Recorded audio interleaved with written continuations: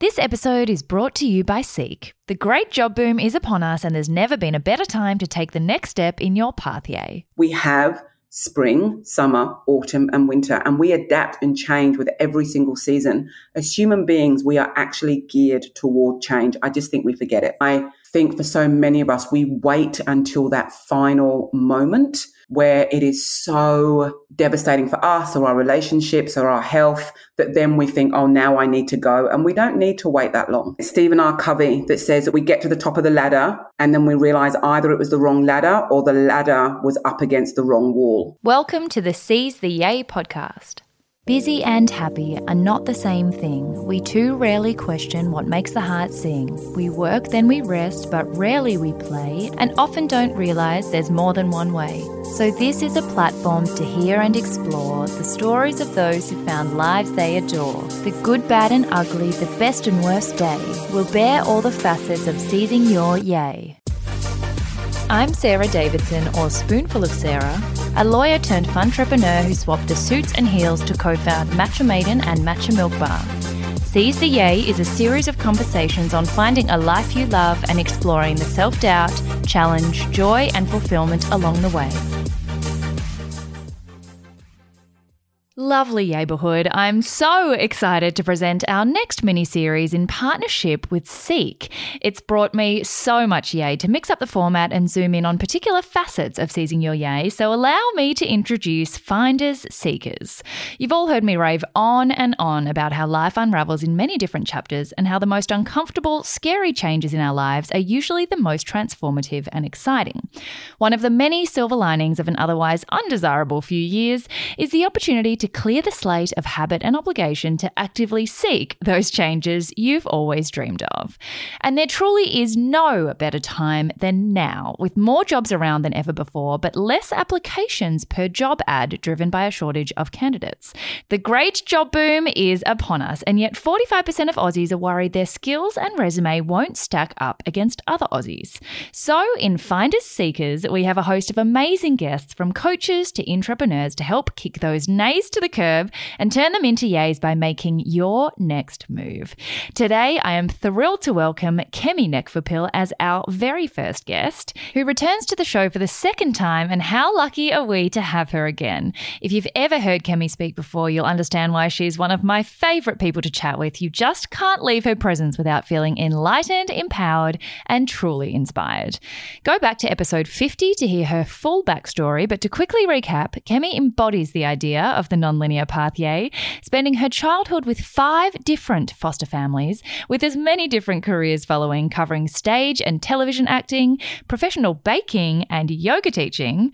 All this before finding her calling as a speaker, coach, and author of 2 brilliant books, The Gift of Asking and, published only recently, Power. Consider yourselves very lucky, neighbourhood, to have an hour of Kemi's time. Her coaching is highly sought after, and if you've ever been considering making a change towards seizing your yay, she is the woman you need to hear from. Without further ado, Kemi Nekfupil. Lovely Kemi, welcome back to the show. It is so wonderful to have you on. I think this is your second time now. Is it your third? No. Second time. It is, maybe it feels like my third, but it is definitely only my second. I look forward to the third. It is a pleasure to be here with you again, Sarah.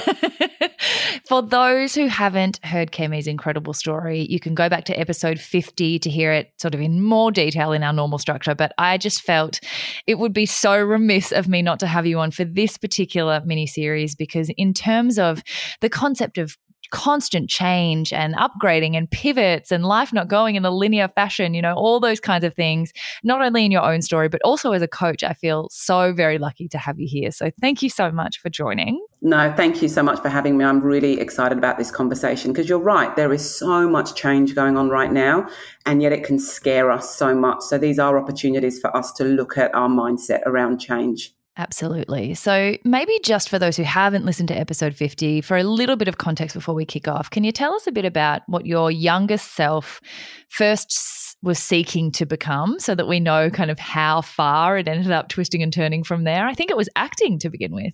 No, it was baking. Oh, baking became 4. That's right. Baking, acting, yoga, lots of careers. Yeah, lots of careers. And I think one thing I knew, because I actually had a childhood that was full of change, I think it was in some ways a grounding that made me realize that we can survive change. So even though as a child I didn't choose the change, as an adult I could. And I think I just had that kind of internal resilience to know change is scary. Change can make us feel really uncertain. It makes us question our identity and our value. And yet I know for myself that any of the changes that I have made, especially the hardest ones, they have always been worth it. So yes, started off as a baker when I left school, went from baking into acting, went from acting back to chefing, then went from chefing to yoga teacher, from yoga teacher to mother, which is one of the biggest changes and pivots for those of us that are parents. From mother to becoming a business owner, then from a business owner, sort of becoming an entrepreneur, and then now, as we speak, an executive personal coach, author, and speaker. So that's my portfolio career of change to this point. Oh, and as you know, I'm also stepping into the world of flower farming. Yes. Yes. So that is another level of change. And, and I'm happy to go further into that because anything, I have no idea how to be a flower farmer. And yet I think because I'm a coach, I know that I don't need to know how. And I'm aware for myself and for my clients of those same reoccurring feelings and questions that we have when we're stepping into something new or when we're leaving something that we're very comfortable with. Yes. Oh my gosh. And this is why you're just the perfect person to speak to, because you do bring so many different perspectives to that question of why are we by default averse to changing our pathways, but why do we need to? And what are some of the things we can expect when you are upon a change? Like whether it's, I think it's interesting that you distinguish between changes that happen to you, which can force you to learn to embrace the discomfort of change, but then also the fact that you can choose those changes as well, which we'll get into with some statistics. What do you see as the most common barriers to change? Is it fear? Is it comfort? Something from your book that we'll get into as well was learning to make yourself small, doing the right thing. What do you think are the biggest barriers? It's so interesting because being a coach, I work with various clients that will come to me with, different initial reasons of why they want to work with me. Either it's around, their leadership or it's around personal life, entrepreneurship, or it's a mix of all of those together. And I would say that there's not necessarily one particular obstacle, but they're definitely within the realms of what you're talking about. So that idea, especially for people that have spent a long time training in one particular profession, it can feel like I have spent 7 years in law or 10 years in the medical environment. Like, am I going to throw all of that away to now start something new? And what I end up exploring with those clients is you don't throw away 7 years of working within that industry or 10 years within that industry. You look at what are the skills that you've had within that industry that you can now bring to a new industry. So I think we forget what we have learned along the way, and that actually a lot of employers are now looking for people that can bring certain skills. They're not so much looking for what was your training. It's like, who are you and what are the skills that you bring? Another one is definitely when it comes to gender. So with women, I think we all know the statistics that if a man sees a job ad and they feel that they can do 60% of the job, they're like, yep, I'm in, I'm the one, it is me. And a woman needs to feel that she has to be 100% tick all of the boxes in that job application before she applies. So that is definitely an obstacle for women, that we feel that this internal critic or this internal voice of I'm not smart enough, I'm not old enough, I'm not young enough, I'm not good enough, I don't know enough, constantly going around in our head. And I'd also say that we have somehow been, I don't want to say lied to. Let me just say that the societal structures that we have around jobs is this idea that change isn't an expected thing, but actually we've always been part of change because we're humans and we live within seasons. For those of us, especially that live in places that have seasons, we have spring, summer, autumn, and winter, and we adapt and change with every single season. As human beings, we are actually geared toward change. I just think we forget it. Oh my gosh, that is so powerful. This is why you're one of my very, very favorite people to speak to. And every time I am in your presence, I feel like even the things I knew already, you kind of open my mind up again to how they can apply and how we can break through the things that aren't really useful for us. And it's the statistic you mentioned about men and women applying for new jobs is one of my favorite statistics to share. But I also learned a new one recently in the context of this particular miniseries, which is that all of those factors combined have led to 61% of Australians not wanting to change jobs in the next 12 months, which alarms me because I think of the terrible couple of years we've had, we've also had an amazing opportunity to clear the slate. And when nothing is certain, anything is possible. You can choose really to do anything you want. We've kind of had the chance to stop the momentum of habit and stop the momentum of obligation to choose, where we want to be and what we want to do. So having said all that, you have yourself gone through lots of different changes. And I think having read, you've just released your third book called Power, and very aptly, A Woman's Guide to Living and Leading Without Apology. And I think one of the things that comes with the self-doubt and everything is our conditioning, our societal conditioning to make ourselves small, to do what other people expect of us.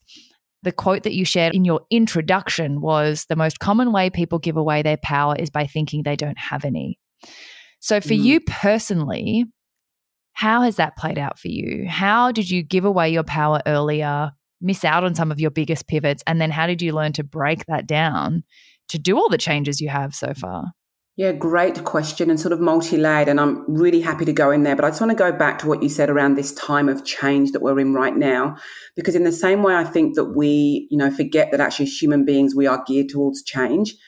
If anyone has been through any form of lockdown, if you have been locked in your house on your own or with family members, there is not much that you cannot do. I think we forget the resilience that we've also had to build over the last 2 years and that we can be resourceful around that. So I just want to kind of put that in there in terms of look at the skills that we have gained in the last 2 years. So much has been thrown up in the air. This is actually a perfect time for some people to think, well, that's all happened. I might as well just change it up now. But in answer to your question, yes. So as women, we give up power all the time. We have it taken away from us all the time, and we're strategic. We give it away too. We know, okay, this is the best time for me to kind of just step back and play small, to be good, to not say the wrong thing, to not use my voice. And yet we've seen in so many different arenas around the world that when women do step into spaces and they share their story or they share their experience, it gives other women permission to do the same. And it's the same within the job market. All it takes is one member of our friend group to say, do you know what? I'm done with my job, and to take that next step and actually make a change for other people within that group to start thinking, oh, well, if they've done it, maybe I can. Yes. If they've done it, maybe I can. And I think the other thing that we miss is that we need to ask more questions. So one thing I know as a coach is that so many of us will have a goal, and yet we talk ourselves out of it with stories that we've made up in our head about that goal. So for an example, let's just say that I am currently working in finance, but I want to become a graphic designer. I have already decided, well, none of my skills in finance have anything to do with graphic design. I've decided that I have to go back to school for another 4 years. I've decided that people are going to be 10 years younger than me. I've just made all these decisions, and yet I haven't actually gone onto a website to check what does it take to become a graphic designer? Do I need qualifications? Can I just set up my own website and start asking family and friends at first and have a little bit of a side business before I leave my main role? Or do I want to apply for a company and they're happy to train me up as I go? I think we have to be mindful that so many of us stop ourselves because we think we need to know how before we move forward. And what I have found in my own personal life and in the experience of my clients, it's the commitment to change is actually what then sparks the how. Right. So in your, enormous pivots from like across industry. So again, coming back to that, do you need to be qualified? Do you need it? Like you haven't just pivoted within a role, you've pivoted completely into whole new identities. What are some of the things you look back on now that stand out as like the things that almost toppled you, but the things you're really glad you pushed through? And did you get better at it over time? I would say that and I think we talk about this a little bit in the other episode, but definitely the hardest and biggest pivot I made was from being a successful actor where I could tick the box around kind of social standing and, financial remuneration and all of those things and all of the joys that come with being a professional actor and an actor that worked nonstop for 7 years, and deciding to leave that, to not really know what I wanted to do for my career, but I knew two things. It wasn't making me happy, and that I enjoyed playing with food more than I did standing on stage 7 years. So I thought, even though I don't know what I want to do for the rest of my career, I do know that I'm happy to play with fruits and vegetables for a little while until I figure it out. Like, that was it. And the reason I got to that point was because I had decided 18 months before I actually left acting that I wanted to. And as those 18 months went on, I got unhappier and unhappier and unhappier and unhappier. And I think for so many of us, we wait until that final moment where it is so devastating for us or our relationships or our health that then we think, oh, now I need to go. And we don't need to wait that long. Yes. But in some ways I say that though, but I'll also say that I did need to get that unhappy, because in my head I was like, but what will my parents think? They want me to be financially stable. I have a job that so many of my peers would want. What a lucky position I'm in. I should be grateful for this. You know, I had that going on, but ultimately it was like, am I happy? No. So am I showing up as a good actor? Am I wanting to be with my colleagues? They were great people and it was a great job, but I wasn't feeling it. So that was when I knew for me, there is someone else that would love this opportunity, and you've had a great run for 7 years. And it's time for you to get uncomfortable. But I didn't have support from many people around me, and that was hard. Yeah, it's so interesting that you brought up the concept of gratitude, because I think it's wonderful. Of course, gratitude is such a valuable practice, but I think sometimes it can blind you to wanting more, because you think, I'm so grateful to have anything at all. Other people would covet this position. That definitely kept me in law, because I was like, how could I be so ungrateful to want more? But it's actually okay to want something different, even if your needs are met in the role that you're in. And the other thing you mentioned that I love is that it took you to get particularly uncomfortable. And so for me, I don't necessarily worry about people who are desperately unhappy, because I think you do inevitably get to that stage where it's too much and you leave. Yeah. I worry about the me in the law firm who wasn't unhappy, but I was settling. And I think you don't have to settle. You can get to a point where something that is what everyone else would dream of isn't necessarily what you dream of. It's okay to walk away before it gets bad. Yeah.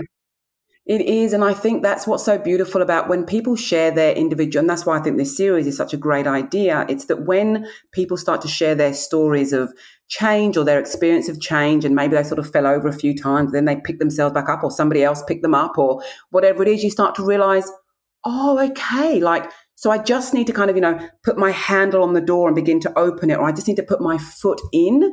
And then after that, I'll take the next step. But you're right. It's when we just think, well, I know the door's there, but I just have to make sure I'm wearing the right glove, and that, I'm the right weight, and that I've got the right dress, and that I've got the right, qualifications, and all of these things until I open the door, and then we die and the door never gets opened. Yeah. And we live at a time now, especially with what's happened with the global pandemic, where we are expected to change and grow. And I think that's one thing we miss, is that as human beings, and it sounds cliched, and I do believe in cliches. I think that's why they became cliches. Oh, I'm with you. Yeah, 100%. Otherwise, people wouldn't keep saying them. But you wouldn't keep saying them if they weren't true. That's just not how it would work. Exactly. Everyone would just go, oh, that's not true, and that'll be the end of it. So the cliche of, if we're not growing, then we die. I have grown through my life, so if we're into professional and personal growth, which I believe that, some of us are consciously, some of us are unconsciously, but I definitely think it's a space most of us would want to step into, that I don't want to be the same person as I was last year. This time last year, I hope that I've changed and I've grown and I've learned things and I've made mistakes and I've learned from those. But, we should be growing. So the career that we chose at 18, if we're still doing that same career, like quite a few years later, you're right. We're kind of stagnating. We're just kind of sitting in this, well, this is what I know. I'll just stay here. And yet the job market has changed so much now that we have the ability to go, okay, I'm going to step into something different. I'm now 10 years in this career. I'm now 7 years in this career. I'm now 30 years, 20 years. And I think I've built up enough skills to know what I want, to know the value that I bring, and I'm ready to open another door. Absolutely. And I love that you touched on that, because that is a really big thing I want to emphasize that I wasn't aware of, actually, that, there are more jobs on the market than there have been in a really long time, but less candidates and less of a pool available than there ever has been before. So it's actually the perfect time to be putting yourself forward for something that, an opportunity you might never have thought was for you, because there are more jobs around. It's the great job boom. It's the perfect time to take advantage of this. But something that's really interesting about what you mentioned about moving away from acting when it was really you were at the pinnacle of that ladder within that industry, and that's that you jumped without knowing what you were jumping to. So on top of the fear of change, there's the fear of the unknown change. There's a fear of like, could it go wrong? Financial security, I think, is a really big one. As you mentioned, becoming a mother, we're not in a vacuum. A lot of people have children who they're dependents, they've got obligations. There's so much to keep in your mind as a concern when you don't know what the next step is. I'm sure you see this with your clients all the time. How do you kind of talk people through? Like, I know that the book is so methodical in the way you lay out the 5 power principles as a way to take control in those situations, live up to our power rather than give it away. How do you move people through those fears and uncertainties, but encourage them to do it anyway? Because you don't want them to miss the chance for this unique cultural phenomenon. You don't want to look back in 10 years and think, there was no better time to do that. Why didn't I do it? And so I didn't know those statistics either. I didn't know that there's this great job pool now at the same time, obviously, as the great resignation. So it's kind of like a lot of people are realizing they want more, and there are these jobs available now that were never available before. So a couple of things. One, I got to a point in my acting career where my agent at the time said to me, we're now at a point that we need to start doing auditions in Hollywood. And that was, when I think about it, that was a time when I realized I don't want the next level of this. Yes. Because that's the other thing, isn't it? Stephen R. Covey that says that we get to the top of the ladder and then we realize either it was the wrong ladder or the ladder was up against the wrong wall. And I just knew, there's your quote. Oh my God, I'm like a moment for this. I need to write down the timestamp. This is the quote I'm pulling out. I think it's one of the quotes that stuck to me so much with the habits of highly effective people, that we need to take the time to check, is this the ladder? Is this the right wall? Because whatever point we are in our life, we are using resources all the time, whether that is life energy, internal resources, external resources. So it's important to keep checking in. Is this where I want to be? This was the right ladder 4 years ago. Is it still the right ladder? If it is, fantastic. And I'm going to segue with ladders now. I'm quite chuffed with myself into what you said around people taking the leap. So this is a really interesting thing. And in some ways, this is a difference between being a coach and being a consultant. So it's important for me that I don't have an agenda with my clients. They have an agenda and I'm there to support them. But I am very open to their agenda changing. Mm-hmm. And my job is for them to really understand who they are, not who they think they should be. So what I might say to a client in this situation where they want to move from one profession to the next or look at a promotion within the industry that they're in, whatever it is, I will say to them, would you consider yourself to be someone that is happy to look at the edge of a cliff and just run for it and give it everything and jump off and you just trust there's going to be a mattress at the bottom? Or are you someone that wants to go to the cliff, look over, see how far down you have to go? You want to take your time to find the perfect wood, to build the perfect ladder that you're going to climb down when you're ready. You've sourced your mattress. It's all eco fibers. It's ready there for you so that when you land, it's there for you. And I think it's very important that and obviously there are grey areas in between, but it just kind of gives people a little bit of an idea because some people think they should jump. And as you say, when there are actual financial responsibilities, it can be hard for some people to jump. They're like, that doesn't feel responsible for me. And that's kind of the 5th power principle is responsibility. They may think it is not the responsible thing as a parent to just jump. But I am willing to, over the next 6 months or over the next 6 years, work out an exit plan or start looking at jobs and maybe have some interviews so I can start to see what is out there and where my skills are now relevant at this time.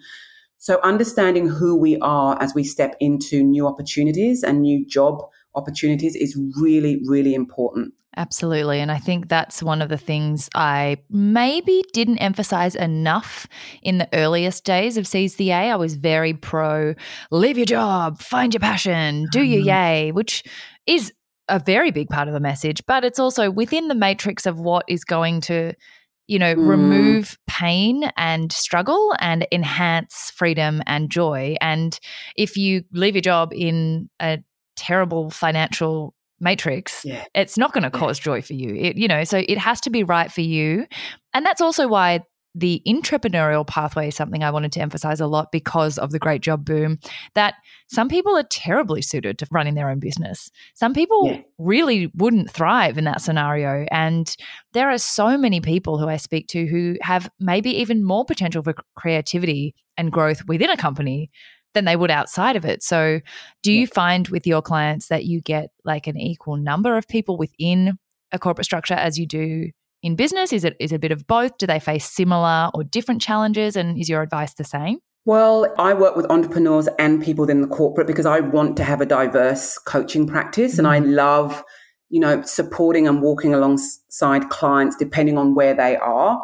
I think for women, the level of self-doubt sometimes can be the same regardless of the industry, and that idea of giving away power. So maybe for an entrepreneur, someone hasn't paid, a supplier hasn't paid something on time and they're too scared to follow up because they think that they may not be liked. Even if they have, given the service and everything, that they may think, oh, but they might not like me. They might think I'm pushy. And I'm like, no, they might just think that they need to pay you the money for the service that you gave them. And then in terms of corporate, it may be that a woman has spent, that I've worked with her for a while to get into a particular room. So let's just say that's a particular leadership level. But then once she's in the room, she then has this fear of actually speaking in that room. So then it's like, so what does power look like for you? The second power principle is ownership. It's like owning that you are in that room for a reason and owning that your voice matters. If it didn't, you wouldn't be in the room. The corporate structures in some way are so systemic that no one's in a room by accident. Absolutely. You're there for a reason. So why would you not capitalize on that reason? So in some ways, yes, it's the same in that we're always having to look at what our internal story is, but they're dealing with different day-to-day challenges in those environments. And I found it really interesting that in the subheading of the book is the concept of a woman's guide to living without apology, which must mean that living with apology is something that's more widespread probably than we understand. Even though looking at my own journey, I can see how many times I am the biggest over-apologizer, the biggest appeaser, and I've had to really, talking about conditioning before, it's something I've absolutely been conditioned towards because I don't like confrontation. I like to keep the waters smooth. I like everyone to be happy. And obviously seize the yay. I want, yay, joy, like rainbows and love. But sometimes that's not going to get you anywhere. No, because of the weight of being burdened with making everyone happy. Like, let's just take that, just think of that for a moment. Like, how is it even possible for us to make everybody happy? And I feel like I've learned the only way you can do that is by being nobody or everybody. And in that, if I'm doing that, then I'm not actually sticking to anything, because if everyone around me is happy, I'm obviously shape-shifting and not losing myself in how many different ways I'm trying to, So on that note, for women in particular, but I think for anyone really who's navigating, applying for new positions, balancing assertiveness to put themselves forward for these new positions, whether within a company or between jobs or industries, assertiveness versus feeling comfortable that you're not tooting your own horn too much. Like there's such a hard matrix and fine line between assertiveness and likability, particularly for women. There's owning your power but being humble about your power. There's just so much. Like, how do you encourage people to drop the self-doubt but still navigate not pushing too hard or not being themselves either? Because my seizing my power is a lot less assertive probably than the next person because I'm like a bit softer, but I still you know what I mean? How do you help people find that nice middle ground? Well, that's the thing about how I've done the book. And I think it's good to probably share with the listeners what the 5 principles are. We've kind of dipped into it too. So the first one is presence. The second is ownership. The third is wisdom. The fourth is equality. And the 5th is responsibility. And I wrote this book so that we as women can look at a different form of power than maybe the power that we think of. Most of us don't wake up and think, oh, I wonder what my relationship with power is. You do. Well, I have gathered information over a period of time, to kind of look at what is it that the world needs from women right now. We have these incredible opportunities, but we don't feel that we can stand in them. And this form of power that I talk about is not about power over and dominating other people. It very much comes from the Oxford Dictionary definition, which is that power is the ability to act or do something in a particular way. And when we look at it like that, it means we all have power in different situations. And what I'd like to share, because I really don't give advice as a coach, but I do share stories. So just to speak to what you just said, something that just came to mind is that when I would go for auditions as an actor, I knew that when I walked out of that room, even if I wasn't chosen for the role, that I didn't have a conversation in my head of, oh, I could have been more like this. Oh, I should have been more like this. Oh, I should have been more assertive. Oh, I could have been a little bit more, because that's just what I call eating your brain. Like it's just exhausting.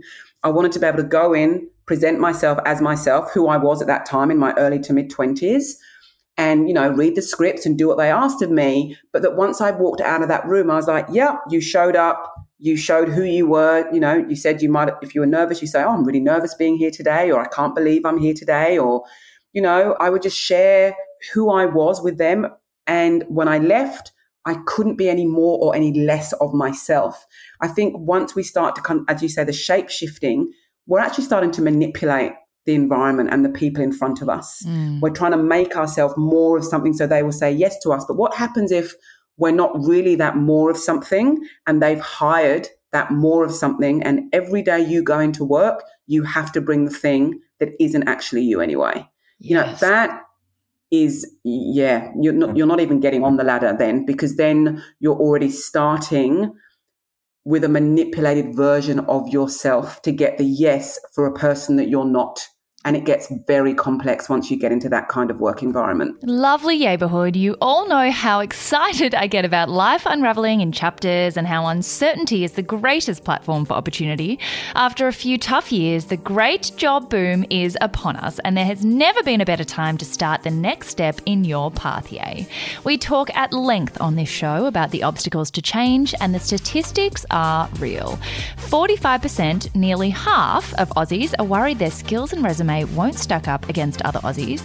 59% are worried that if they change jobs, it might not be the right role or company for them. But if you let your mind worry that there's a risk it won't work out, logic insists that you must also accept that it could also work out better than you had ever dreamed. Plus, the numbers are on your side. In March, job ads on Seek were up 32% compared to the same time last year and 51% compared to pre-pandemic levels. But job applications per job ad are down 42% compared to pre-pandemic levels, so there are more jobs but less competition than ever before. So if you're looking to change pathways, head on over to Seek and take advantage of the great job boom.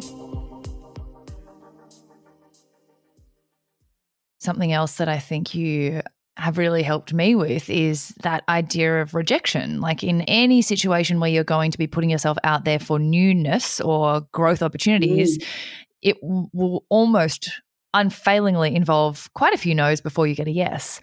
Sometimes the no's are because, the universe is redirecting you towards a thing that is actually suited for you. Sometimes you won't know the reason why you got a no, but if you have come to that opportunity with everything that you are and nothing else, then I agree. You walk away from the rejection going, you know what, that wasn't for me. Because if I came as who I am and it didn't suit, then it wasn't for me. It still hurts. Yeah. It's still uncomfortable.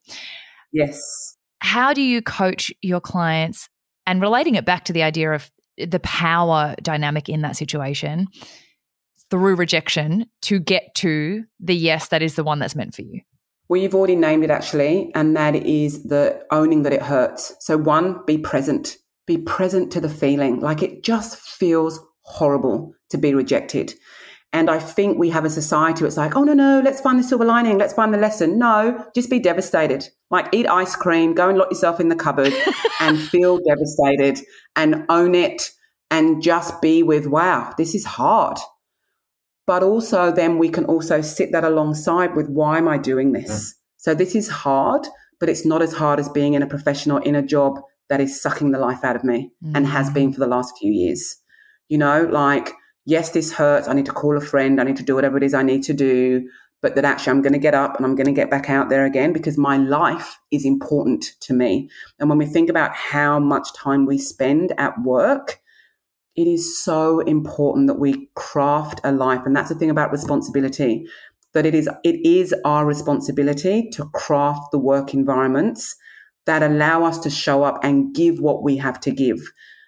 And if we're not taking responsibility for that, there's nothing wrong about that. As a coach, I just call that feedback. We'll just find ourselves in default careers, living to the expectations of other people, living to the expectations of our bosses. And, I've had quite a few people say to me that they basically looked at the boss that was above them, or the big boss, the CEO, and just thought, do I want their life? Oh, That's the ladder moment. That's the ladder moment again. It's like I'm climbing a ladder, but when I look at the person at the top of the ladder, is that what I want? The way that they speak to people, or the way that they don't see their family, or the way that they don't have any hobbies, or the fact that they don't sleep, or they don't look after themselves, or they're drinking every night? Like, once again, to give ourselves the opportunity to be present to what is working in my life, what is not working in my life. And then the ultimate power is taking responsibility for both, celebrating what is working. Because obviously some people listening to this are in their dream jobs, And I always say, if you're in your dream job, that is not an accident. That is not an accident. You have worked out what you've wanted and you have managed to create that.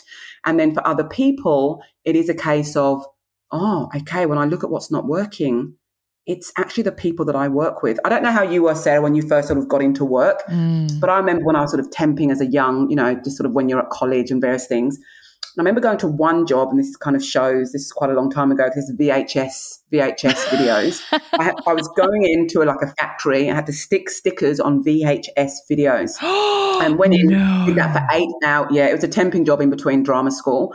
And I think it was 8 hours on a conveyor belt with other people, just putting stickers on the VHS, And we got back the next day and they said, thank you for your work yesterday. It was the wrong stickers. So today you're going to take them all off. And I just went, thanks, bye. I'm not doing that. No, but I have done even more boring jobs than that the people around me have been incredible. But the people at that job were not great, and they were just gossiping, and it just wasn't a nice environment. And I realized what's important for me is the people I spend my time with. That's more important to me than what the job is in itself. And obviously it's a dream job if you can have both. You love your job and you love the people that you get to spend time with. But I think that's another thing. You work out who you are and what matters. Maybe the job isn't the job that lights you up and it's your seize your yay. But I know, as you say this, but it allows you, your job allows you to seize your yay outside of work hours, then that can work. If you just know, no, I'm happy. My job doesn't have to set me on fire, because it allows me to do things outside of my work that set me on fire. But for other people, no, I want my work to have deep meaning and I need to be passionate. And those people we're practiced at rejection. We're practiced at being uncomfortable. It doesn't make it easier, but we do understand it's part of the journey. Oh my gosh, absolutely. That is so powerful. And that is one of the things I think I took out of the book the most, was the idea that even in being someone who's quite practiced at things like self-doubt or imposter syndrome and practiced at the discomfort of growth opportunities, I think it's very, very easy for us to fall into the idea that power means power over somebody else. Like there's a limited amount of power and we've all got to spread it around, and some of us will have more and some of us will have less. And that's how power is generally perceived in society, that those up here have it and those down here don't, to the exclusion of, there's like a finite amount. Yes. Something you wrote that's beautiful in the note that you sent with the book was that of the 5 pillars or the 5 principles, you think of me as having ownership of my story, my journey, and my selfhood. And that was such a big compliment to me, because I do feel like I've shape-shifted a lot in my time and not owned who I really am or what I really want to please whoever I'm trying to please at the moment. But you have shown me through this book, but also in many conversations we've had before this book came out, that power is an internal thing. It's really just the ability, and that links to responsibility being the 5th principle, that like life isn't happening to you. Parts of it you can't change, but you don't have to be reactive all the time. Power just means proactivity. It just means power over your own circumstances. It doesn't mean over anybody else. It's actually not related to anybody else, even though it's used that way sometimes. It just means you can choose that you want yay in your job. You can choose you don't care about yay in your job if you have yay on the weekend. You can choose whatever compromise works for you. And you can also choose that one day the dream job that you thought was your dream job is no longer your dream job. At any one time, you've got the power, and that I think is so valuable. Yeah, 100%. And as I talk about in the book, it's not 21 days to power. We move in and out of power all of the time. We'll walk into certain rooms and feel powerless, other rooms where I feel like, no, I'm grounded in my power. The power comes from knowing when those moments are. And as you say, what are the actions I need to take to rebuild my power back up? Or if I can't, who are the people around me that I know will remind me of my power? of my power when I think I don't have any. Because as that quote that you shared at the beginning, Alice Walker, the biggest mistake that people make is thinking that they don't have any power in the first place. Yeah, and I think that is because they see it as a us, like me, them, like they have power, therefore I don't. They can control my working hours or my tasks that I do day to day. But yes, that's a control. That's like a part of being a leader, but it doesn't mean that you have none. Like, again, it's not like there's a pie chart of power and we all split off little bits. It's like no one else is in your own pie chart of power, you know? Yeah. Oh, I love that. No one else is in your own pie chart. There's a quote. The power there. pie. The power pie, book 4, the power pie. And that's the thing though, and I love that you share that, and that is, that idea of the power over model is, Dr. Brené Brown, that's how she's really managed to kind of distinguish the different form of the power, power over and power with and power to. And we see that power over playing out in the world right now in devastating ways. That idea that power is a scarce resource and I must have it and you can't have it. And look, I'll be honest, as a Black woman navigating mainly white spaces, my relationship to power was white men or even white people, full stop. And those stories are kind of woven through the book in those times where I felt like, no, I have no power in this situation at all. I have no power in this situation at all because I'm a Black woman and therefore I will be small. I will not have a voice. I don't want to be the angry Black woman. I will step back. But what I've noticed in that power principle of ownership is that actually owning all of that, owning that internal story, owning the systems that are at play. These systems are not made up. There has been a system called the patriarchy that has been run by white men. So we have to take that into account and take ownership of that, but also realize within that system, I can choose what power looks like for me, as opposed to if they have it, I don't have any. It is not true. We all have the ability to act in a particular way. Absolutely. And that actually leads really nicely to the finisher, which is your favorite quote. And I know you love quotes just as much as I do. And I thought I would refer back to your September 2019 quote, because of the many ways you may have grown and continue to grow, I think this quote still really represents to me what I love about you. And that's, the quote was, "Leaders who live into their values are never silent about hard things." And I think this book is that. It's you're not being silent about things that all of us need to hear. You're helping other women not apologize and be quiet, and not just women, everybody, but particularly women, to not be small, to not be quiet, to not avoid hard conversations or hard things to the detriment of joy or happiness or fulfillment. But has your favorite quote changed since then? No, I still have my favorite 10,000 quotes, and that is definitely, that's Brené Brown, that quote. And as a, Dare to Lead facilitator, that will always be my one that sits inside of leadership. And you're right, I think that the book is an extension of that. And I have written the book for women, but the men that have read it, it has really given them an insight into how women have to navigate certain spaces. So that's been great. My favorite quote at the moment is, well, it's been my favorite quote for a long time. So it's one of my 10,000 quotes is, "You get what you focus on, so focus on what you want." Oh, that's such a good one. Such a good one. And I can't attribute it to anyone. I'm sorry. I'm not sure exactly who. I just have it as a card here on my desk. But, I think it really ties into what we've been speaking about today, that we can whinge about our boss. We can whinge about the workload. We can whinge about all of these things, or we can look at what sort of a boss do I want? What sort of a work environment do I want? How do I want to feel at work? And taking the time to focus on the answers to those questions will ultimately, if you're willing to take scary action, not waiting for the self-doubt to go, not waiting until you're not scared, not waiting until it doesn't feel lonely, because it is lonely sometimes to make big decisions, but just knowing with all of that, I deserve to create a life and a job for myself that does give me a sense of pleasure and fulfillment, and of course a sense of yay. Oh, she's on brand. She's on brand.